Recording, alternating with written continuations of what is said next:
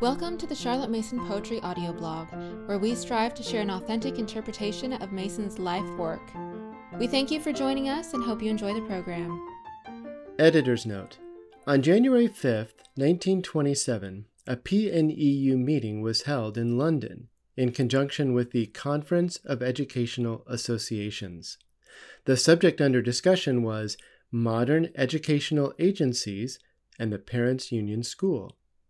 Henrietta Franklin chaired the meeting and opened by explaining how the late Charlotte Mason had evaluated new developments in education during her lifetime. Mason always tested each new idea by the underlying principles of her philosophy, stated Franklin. A child is a person, and as such requires food for the soul and mind, as the body does. She then proposed a criterion for Mason's followers to adopt. So, therefore, when we are asked to adopt these new scientific developments in educating our children, we have to ask ourselves, does it nourish the mind? Does it give the children the power of gaining fresh knowledge? If it does, we can make use of it. If not, we can say, it may be useful as a recreation. But let us beware lest it is masquerading in the guise of education, and lest it make of our children persons incapable of gaining fresh knowledge, rather bored, rather overstrained, and many other things we do not want our children to be. After that introduction, the first speaker was the chairman of the Film Society. Would video meet the test of the Charlotte Mason method? His conclusion was that he did not feel that the film should be used in primary education, but for scientific and medical research and instruction, he considered it invaluable. Next up was a representative of the BBC.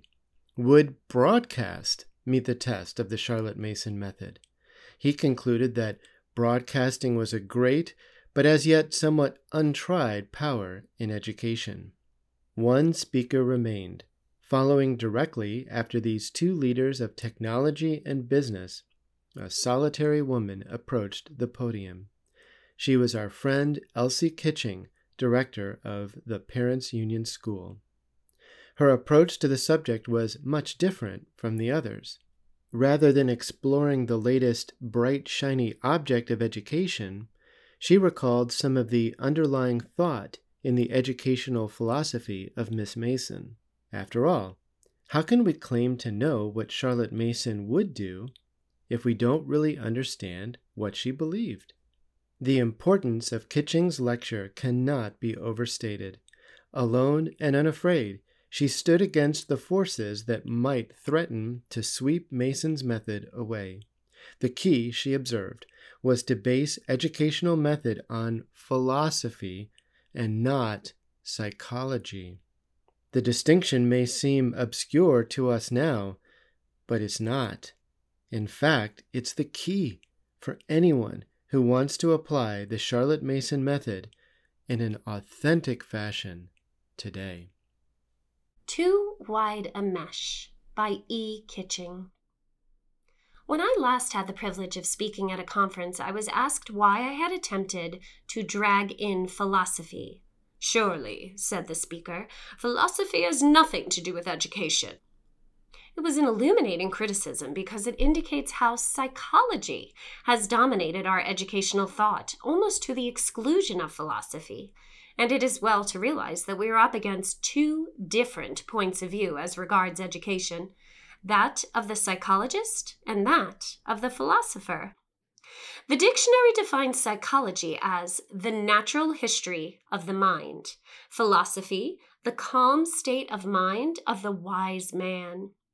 The psychologist is a scientist, first of all, the philosopher an artist, the one a seeker, the other a finder. It is not that the scientist never finds, he does, but he goes on seeking, nor that the philosopher never seeks, he does, but he goes on finding. The one spends his life in his search for facts, the other in living upon his finds of principles. Inaccurate as are all generalizations, this will serve to illustrate the 2 points of view, for the emphasis laid upon psychology and its search has made us rather blind to philosophy and its finds. But the science of psychology is in the forefront today, and therefore guides for the most part the considerations which come under the head of education. Psychology is, so far, in its infancy. It is still experimental. It has to make its way by mental tests, classifications, averages, and to act in the matters that come up in connection with a child's education, upon such information as is already in hand. According to psychology, in considering school education, the chief points to be borne in mind are the qualifications of the teacher and the general equipment of the school as a field for observations. The teacher must not only be well versed in psychology, but she must be a suitable person to continue the researches by observation of her own children, so that she may not only add to the general knowledge of the psychology of education, but also see that her children get the best that is to be had, in fitting them for the vocational training as a preparation for which the school is provided. The psychologist has amassed vast stores of information. He has tested the deficient first, as outstanding abnormal mental characteristics are the easiest to watch and classify. He has tested the efficient, and now he has turned his tests towards children of genius. And Dr. C. Cox tells us, on the whole, the palm is presented to Goethe, whose intelligence quotient rises to 210. But as the reviewer of 2 books on this subject in the Times Educational Supplement says, what remains of the inspiration theory? It still stands unsolved. What the authors have actually shown is that all men of genius are above the average in intelligence. It is not proved that their intelligence is their genius. But psychology is only one of 3 sciences, or methods of inquiry, which contribute their quota to the unifying work of philosophy. Someone may say, if we get the knowledge of the parts from the different sciences, what is there left for philosophy to tell us? The answer is that the synthesis of the parts is something more than the detailed knowledge of the parts in separation, which is gained by the man of science. It is with this ultimate synthesis that philosophy concerns itself. The sciences may be said to furnish philosophy with its matter, but philosophical criticism reacts upon the matter thus furnished and transforms it. Perhaps if psychology would keep her eye upon philosophy at work, she would work upon a more sure foundation, knowing that her own ground of inquiry is restricted. Would it be necessary, then, for her to invent the unconscious mind, parceling out the mind in much the same way that the map of Africa was marked with unknown tracts years ago? Therefore, as Miss Mason tells us, philosophy regards education from a different point of view. From that of the whole person, first of all, and all the powers which he brings with him into the world. These have not to be classified or tested, but to be made use of at once and in the fullest possible way. And then philosophy gives herself, that is, the love of knowledge, as guide, and the state of knowledge as a consequence. This introduction seems necessary in order to show that Miss Mason's philosophy of education cannot be judged by the systems of inquiry set on foot by psychology.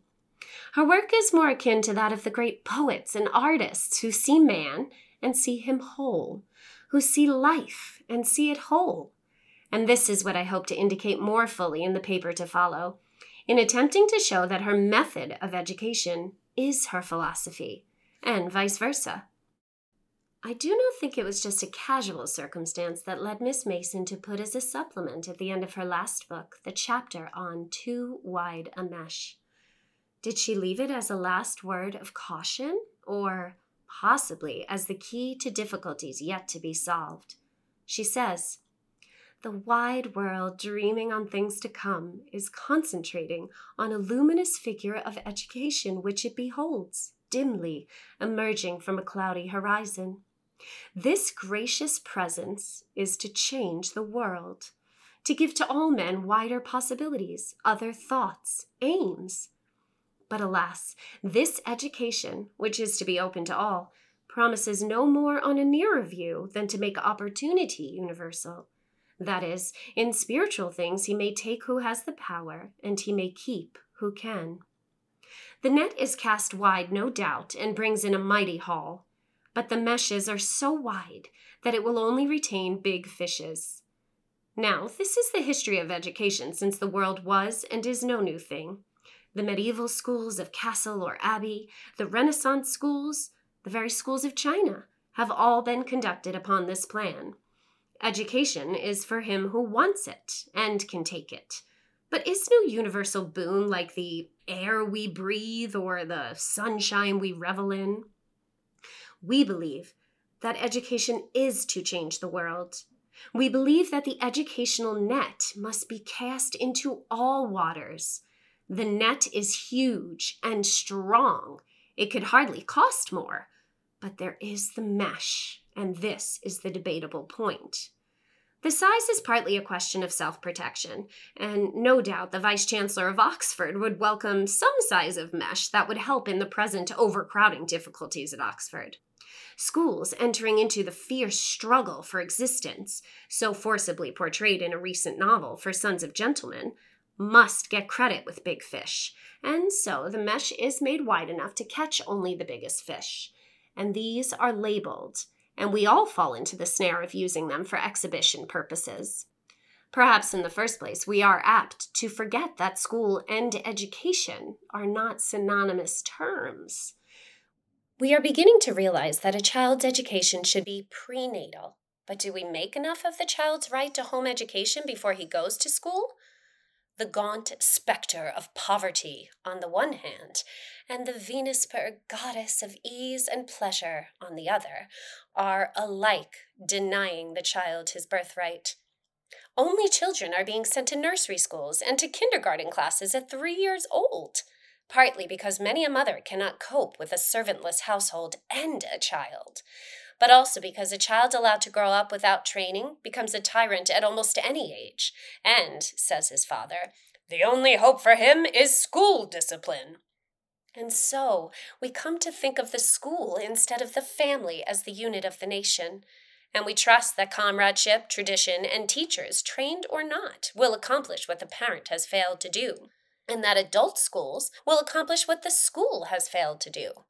Educational authorities are bewildered by the claims thrust upon them, and the mesh of the net allows more and more little fishes to escape. The aid of psychology has been called in the hope that classification by tests of some sort may produce a modus vivendi, and children in elementary schools are being graded into A, B, C, D, while secondary schools have always had sinks and other devices for grading backward boys. Years ago, said a shoemaker, the feet of everyone were expected to fit one of 5 or 6 sizes. Now shoes are expected to conform to every variety of the human foot. In like manner, the so-called cult of the child has produced educational theories to fit every variety of temperament, and the good old system has its votaries still as a protest against so much theorizing. Ideas rush in, and no one stops the way. A fair trial for all, and God save the sufferers, is the order of the day. Indeed, an Armageddon seems upon us, and we look round for someone to call off the attacking forces and bid them cease, while we collect our thoughts and consider where we stand. I wonder what Memling had in mind when, in The Light of the World, he painted the 3 wise men, each standing on a distant mountain top, as well as portraying them on their quest winding in procession down the mountain paths to Bethlehem. Did he mean to suggest that a distant view cast enchantment over the difficulties and perils of the way? That from the height the star would appear so piercingly bright, as stars do at night on a mountaintop, that the wise men would have no doubt of the reality of their vision? Perhaps in educational matters we need to get away from the immediate discussions, to get alone with our wise men of educational thought, that we may catch a glimpse of their vision, and so find the difficulties of the way assuming a right proportion, instead of filling the landscape. It is perhaps not strange that philosophy, in her care for education, should have sent some of our wise men to dwell among the mountains of our beautiful Lake District. that by their vision of the truth, the toilers in the world of education might be inspired. For we, all of us, have so much routine work to do that sight is apt to get dimmed. I do not know of any other district where, in a radius of a few miles, the homes of so many of these wise thinkers can be visited. They have not yet come to their own in England as a rather unique school of educational philosophers, though America and France have done much to celebrate one, Wordsworth, and Germany, another, Coleridge, while another, Miss Charlotte Mason, is yet too modern for her thought to be recognized as a philosophy. Ruskin's teaching on the unity between material and spiritual progress became a cult in the 80s, but so much of his wise and living teaching has passed into current thought that his present partial eclipse is due rather to this fact than to anything else.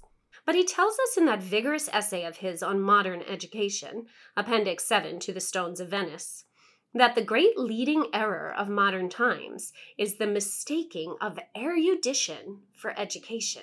Again, he says the cry for the education of the lower classes, which is heard every day more widely and loudly, is a wise and sacred cry, provided it be extended into one for the education of all classes, though he limits his vision by adding, with definite respect to the work each man has to do and the substance of which he is made. It is presumptuous in a short paper to touch lightly upon the educational philosophies of Wordsworth and of Coleridge and of Miss Mason. My bold hope is that I may be sufficiently provocative to send readers back once more to original sources, to Coleridge's method, to Wordsworth's poems and prefaces. I would also venture to suggest that most illuminating commentary on the Prelude by Professor Legois, published in 1897, which is considered, by one who knows, nearer to Wordsworth's own thought than anything that has ever been written. Though Coleridge, Wordsworth, and Miss Mason each differ widely in many respects, all three work towards a unity in education by placing it upon a philosophical basis. In Parents and Children, Miss Mason tells us that it is only as we recognize our limitations that our work becomes effective. In that when we have an end in view, we make our way intelligently towards that end, and a way to an end is method. And she bids us listen to Coleridge on the subject of method. May I suggest that it is interesting and illuminating to look up all Miss Mason's references to Coleridge in the Home Education series, and in her last volume, and to read them again in Coleridge's own volume on method. I gather that, as the book is out of print and difficult to obtain secondhand, it is not much read now. Also, there is no mention of it under Coleridge's work in the Encyclopedia Britannica, so I have ventured to jot down one or two headings from the synopsis to Coleridge's method, which show what Miss Mason had in mind when she spoke of the Ambleside, or the PNEU, method. She liked these terms to be interchangeable, feeling that a habitation and a name was due to every contribution to the world's thought. The progression in ideas, which is true method, starts from a rightly chosen initiative. The habit of method results from a certain education. Mere arrangement is not method. Method is founded on relations. Method signifies a way of transit. Method implies unity with progression. Method must be an act of the mind itself, which alone unites or makes many one. A universal method must be sought in the very center of human intellect. Method is never arbitrary. Relations of things are the materials of method. In amplifying one clause, Coleridge says, we see that the education of the intellect by awakening the method of self-development was his, Plato's, proposed object, not any specific information that can be conveyed into it from without. He desired not to assist in storing the passive mind with the various sorts of knowledge most in request, as if the human soul were a mere repository or banqueting room, but to place it in such relations of circumstance as should gradually excite its vegetating and germinating powers, to produce new fruits of thought, new conceptions and imaginations and ideas. Plato was a poetic philosopher, as Shakespeare was a philosophic poet. In the poetry, as well as in the philosophy of both, there was a necessary predominance of ideas. But this did not make them regardless of the actual existences around them. They were not visionaries nor mystics, but dwelt in the sober certainty of waking knowledge. Of course, it will be objected that it is only by showing what children can do in the Parents' Union School that people are likely to want to know what Miss Mason's method is. But I learned at our children's gathering at Canterbury, from watching the children's faces, that it is of little use to use the PUS programs without knowledge of the method. The children at Canterbury, for the most part, showed that they did dwell in the sober certainty of waking knowledge. A few were pursuing knowledge with the self-conscious satisfaction which they had caught from teachers who knew nothing of the humility of Miss Mason's method. Miss Mason's method covers the whole of her thought. It is her philosophy. It is not a practice, a device for bringing an unwilling horse to the water and making him drink, but an atmosphere, a discipline, a life, which concern the infant and the adult as much as the school child. We have been told that method implies unity with progression, and there has been a good deal written lately about the want of a principle of unity in education. Dr. McHale, in his able and inspiring classical studies, tells us, "We have up to the present time never had, at least since the Middle Ages, any system of national education or any thought-out coordination of the whole field of human studies. Our culture, including science as well as letters, has grown up casually, in a habit, not a fit, of absence of mind." We all know to our cost this want of unity, the working in watertight compartments that frustrates all efforts at unity. In talking recently to a schoolmaster, we were discussing the difficulties of a school timetable. I asked, "How is this done in your school?" And he said, "Oh, the headmaster draws up a rough timetable, and then everyone says it won't work. The maths man says that if more time is not given to mathematics, he won't take any responsibility for the boys' examinations. The classics specialist says that unless he can have at least 60 minutes a week more, the work will go to the dogs. The headmaster gives way here and there, and then the master who teaches English — there do not seem to be special English masters in public secondary schools — is found left with a good deal less time than usual, and the English work is cut down to a minimum. I know that in one boys' public school at least the boys spend a year on one play of Shakespeare's and one book of essays, which have to be studied intensively as to notes and criticism, and that this is eventually left for holiday work. Perhaps it is these and similar problems in the curriculum that have led to the sort of examination results described in the last annual report on a university school certificate examination, in which we are told that a large number of candidates had not prepared the gospel prescribed. In some schools, candidates had evidently been furnished with dictated analyses of certain poems, especially Lycidas. A whole class would send up almost identical answers obviously learned by heart, occasionally even in tabulated form. Many produced a stock answer on a more or less closely related topic, which was not strictly relevant. But a child of 6 can grasp a problem and summarize it in her own way after having heard a description read in a suitable book. Question: how is it we get day and night? Answer: the morning time begins, and the sun begins to rise in the east, and the earth turns towards the sun, and at 12 o'clock or noon it is up in the top of our Father's sky, shining down upon the tops of the houses. Nighttime begins. The sun drears down to the west, and the earth turns away from the sun, and geography has finished. If once the underlying principles of Miss Mason's method were accepted in schools, it would be every teacher's business to realize what was needed for a boy's liberal education, and to make some sacrifice if necessary. It might reduce the number of specialists, but it would give encouragement to teachers to keep in touch with a wider range of subjects, taking perhaps lower academic qualifications for the children's sake, in order that each subject may have a due place in their own minds. We may not confuse scholarship and knowledge. A liberal education is the birthright of everyone. Those fitted for scholarship will probably attain it in any case, and those scholarships will help them to the necessary means. They, too, may suffer from too early specialization. A child's education is like too many other things today.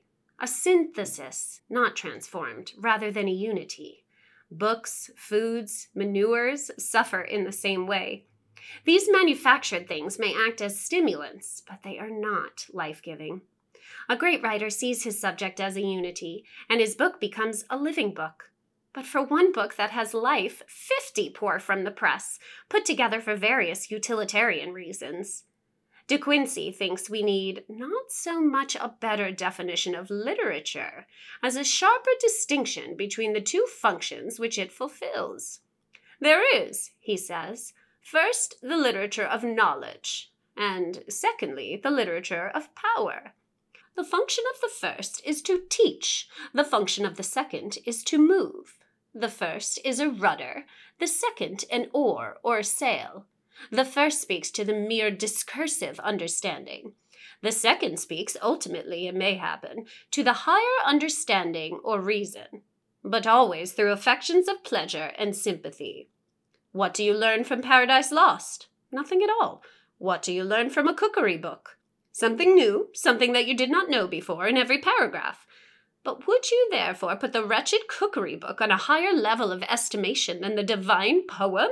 What you owe to Milton is not any knowledge, of which 1,000,000 separate items are still but 1,000,000 of advancing steps on the same earthly level. What you owe is power. That is, exercise and expansion to your own latent capacity of sympathy with the infinite, where every pulse and each separate influx is a step upwards, a step ascending as upon a Jacob's ladder from earth to mysterious altitudes above the earth. All the steps of knowledge from first to last carry you further on the same plane, but could never raise you 1 foot above your ancient level of earth, whereas the very first step in power is a flight, is an ascending movement into another element where earth is forgotten. In this connection, De Quincey tells us that, for most of the sound criticism on poetry or any subject connected with it that I have ever met with, I must acknowledge my obligations to many years' conversation with Mr. Wordsworth. It should perhaps be noted here that Miss Mason's use of the word knowledge is that of Coleridge's. Knowledge is power. She distinguished between knowledge, as conveyed in literary form, and information of the textbook order. De Quincey uses the term literature as including any book, not necessarily what we should call classic literature. It might seem as if we were drifting away from our subject, but the question of mesh is not a matter of chance, but of policy. In the old days, education was for the few.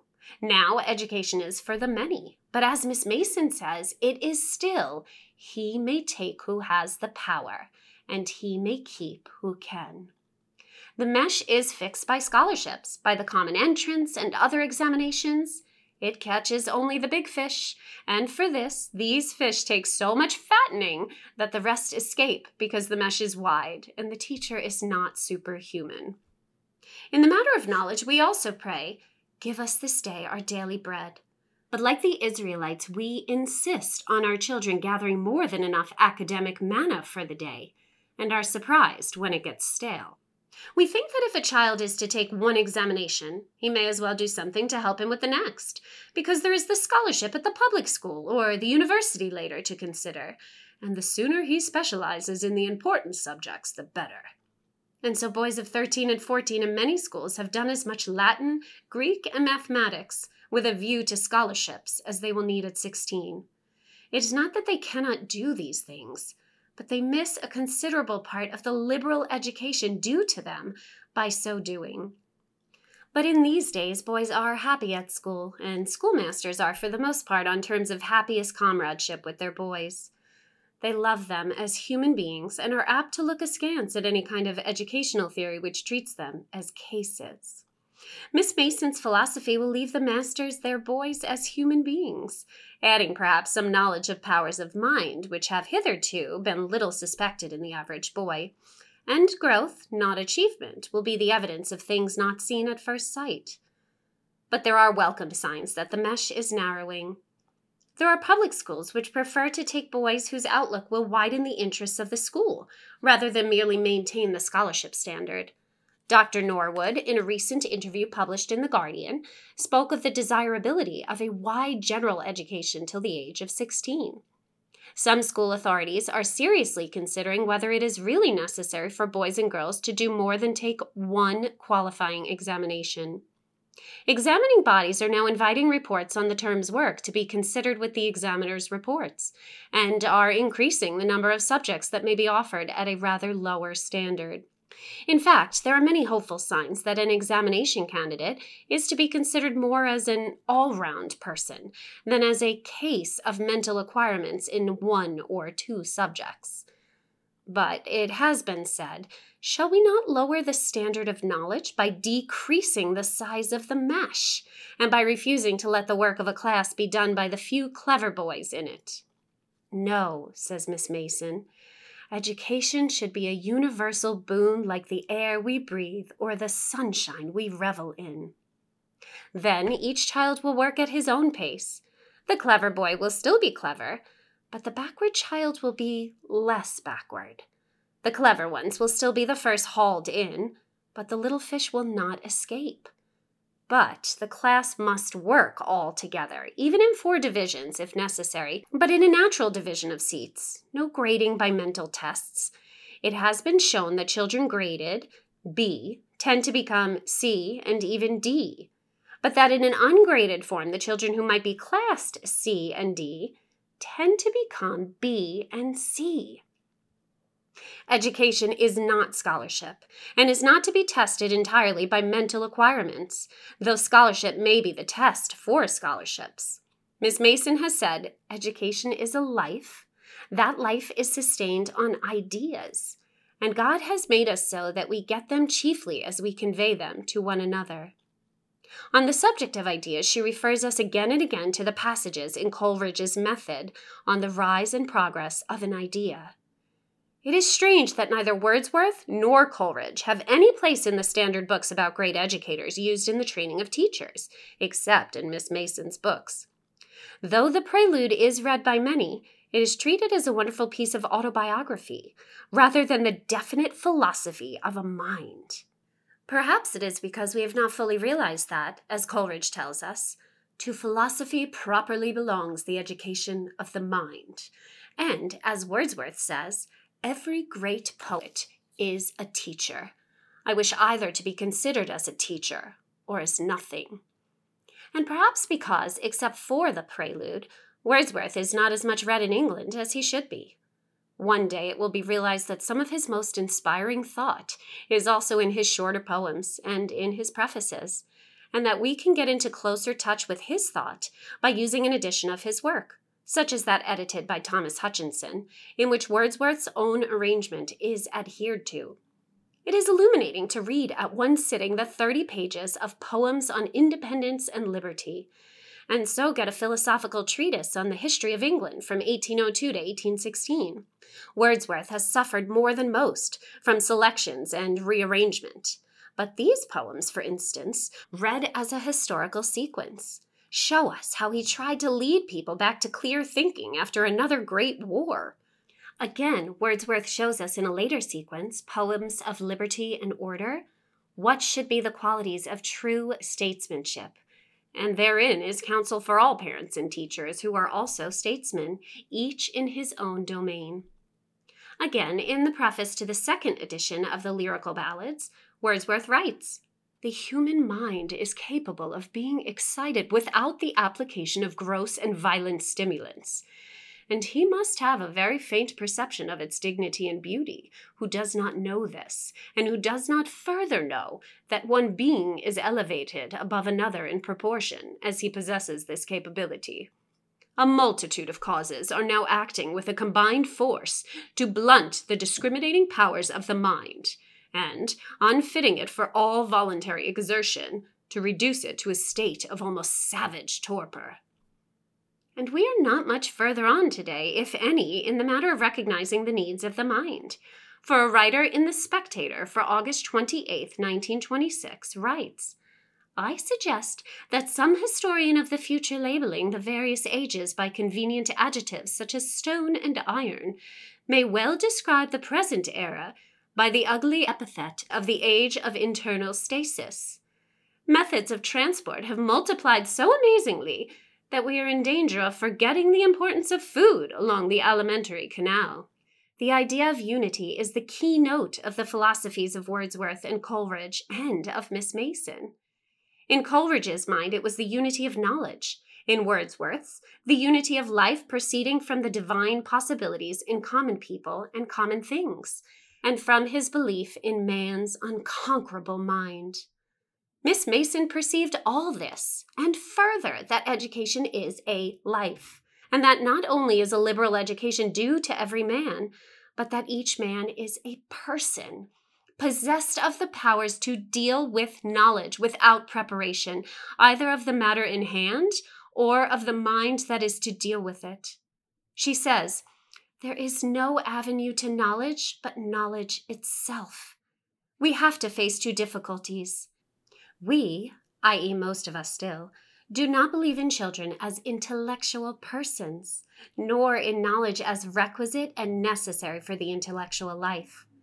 And to the study of the relations between a person and knowledge, and to the qualities of each, and to the behavior of mind, Miss Mason devoted her life, working out first for herself in every detail what she gave as counsel to others, and completing her theory with practice tested at every point. I have not touched upon Miss Mason's practical working out of her philosophy. The training of students at the House of Education and the work of children in the Parents' Union School is well known, and it is therefore all the more necessary that we should frequently return to the mountaintop and get a clear vision of Miss Mason's particular philosophy, and see that not only was she one of a rather unique school of educational philosophers, but that she was able to put her philosophy to the test of her own narrow mesh and say, "See that you let not even the least of these little ones escape." Education will then take her rightful place, and the work of the teacher will bring him greater happiness and satisfaction, and the life-giving stimulus of a common ideal. He will no longer, as a specialist, be the high priest of a cult to which he must introduce his scholars, a few willingly, but most of them unwillingly. He will be a fisher of men, all men, and, knowing their powers and their needs, he will have a net that will let none escape. If you have enjoyed this episode, please leave us a rating or a review on iTunes. Thank you for listening to the Charlotte Mason Poetry Podcast. We hope you enjoyed the program.